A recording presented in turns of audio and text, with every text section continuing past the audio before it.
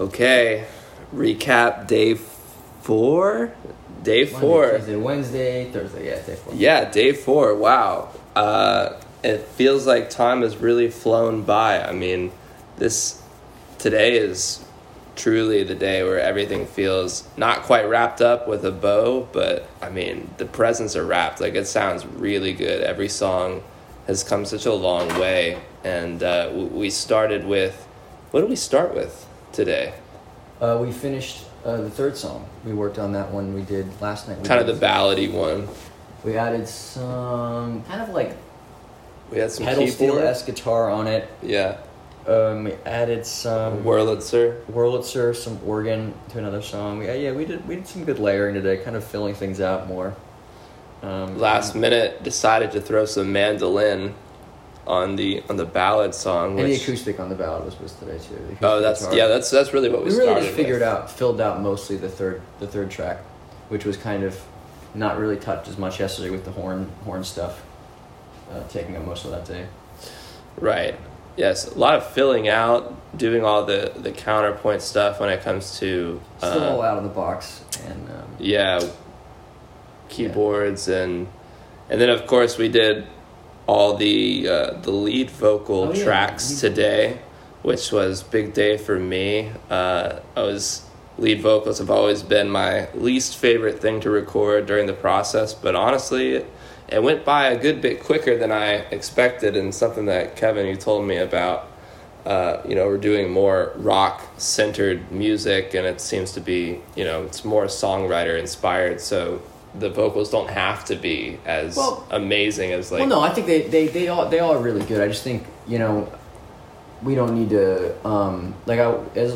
I always take, like, performance over pitch, and I think as long as you give... What I would say would be a somewhat amazing performance, and I think these were pretty amazing performances. At least, in terms of the fitting to the song, I think they all really nailed.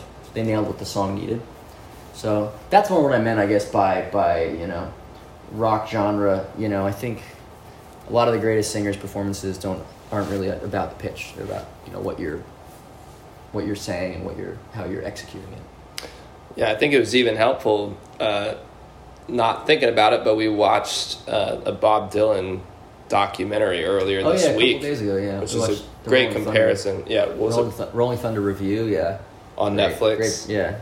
Seen that a bunch of times. I was telling Parker a couple days ago about my Bob Dylan dives, and that was something that was kind of an important thing to, I feel like, share people.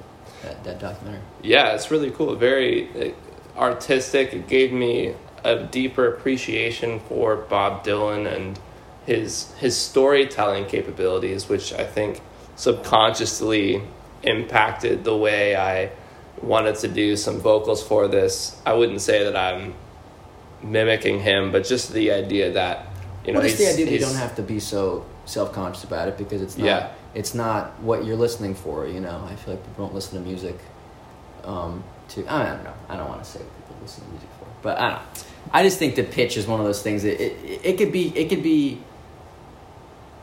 closer to natural than having to auto-tune every note or just really, dial in every... I think a lot of that can be, up to the performance. And if it sounds good, it sounds good.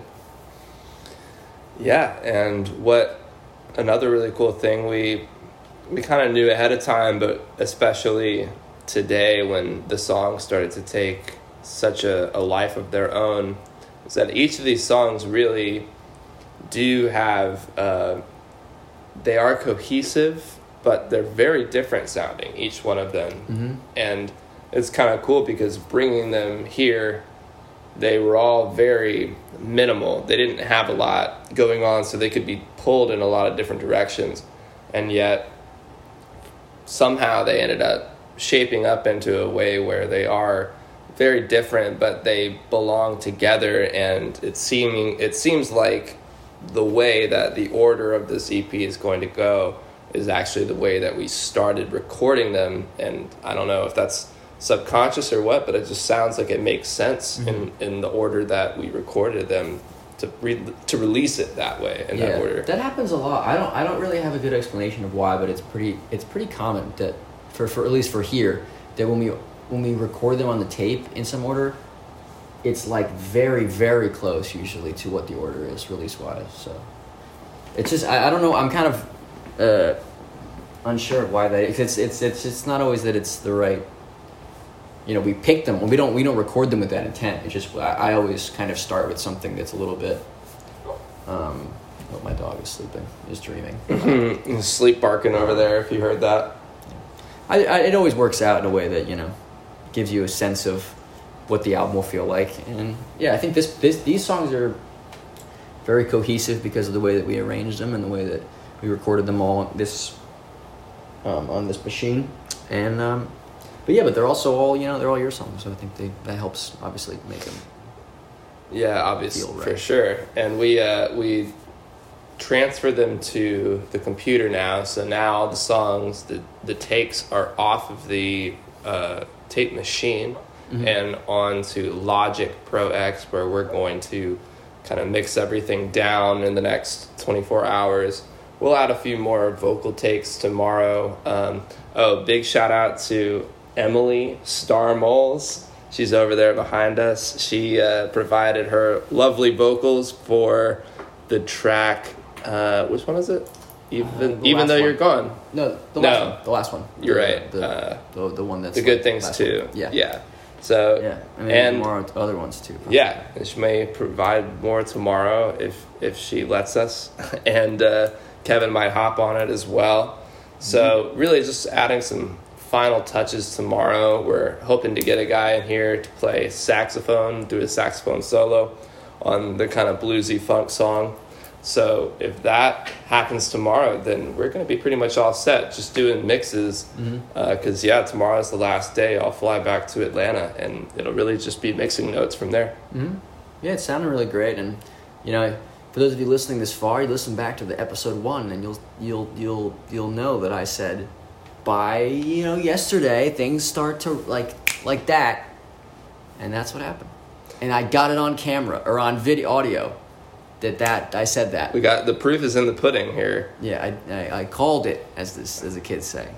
As the kids say, Kevin called it. Everything is really flourishing, and tomorrow is, right now everything sounds great, and I feel like tomorrow everything's going to be at like 95% probably, because to me the mixes sound great already. It's hard to imagine them getting better, but I'm sure with just time, giving it time and giving our ears a little bit of a rest, we'll be able to come back and hear certain things and adjust and get into the best.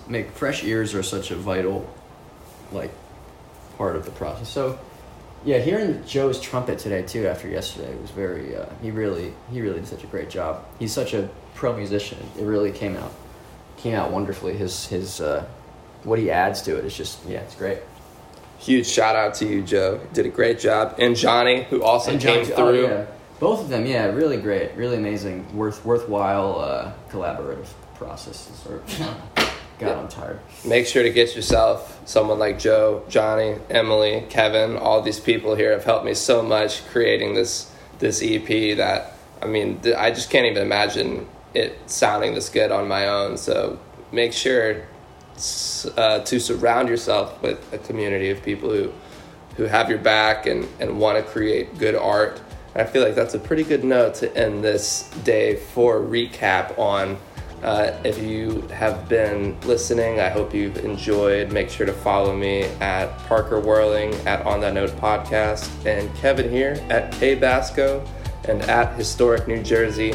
Tomorrow we'll record one last recap to conclude this epic journey. And thank you guys for joining us. We'll see you tomorrow.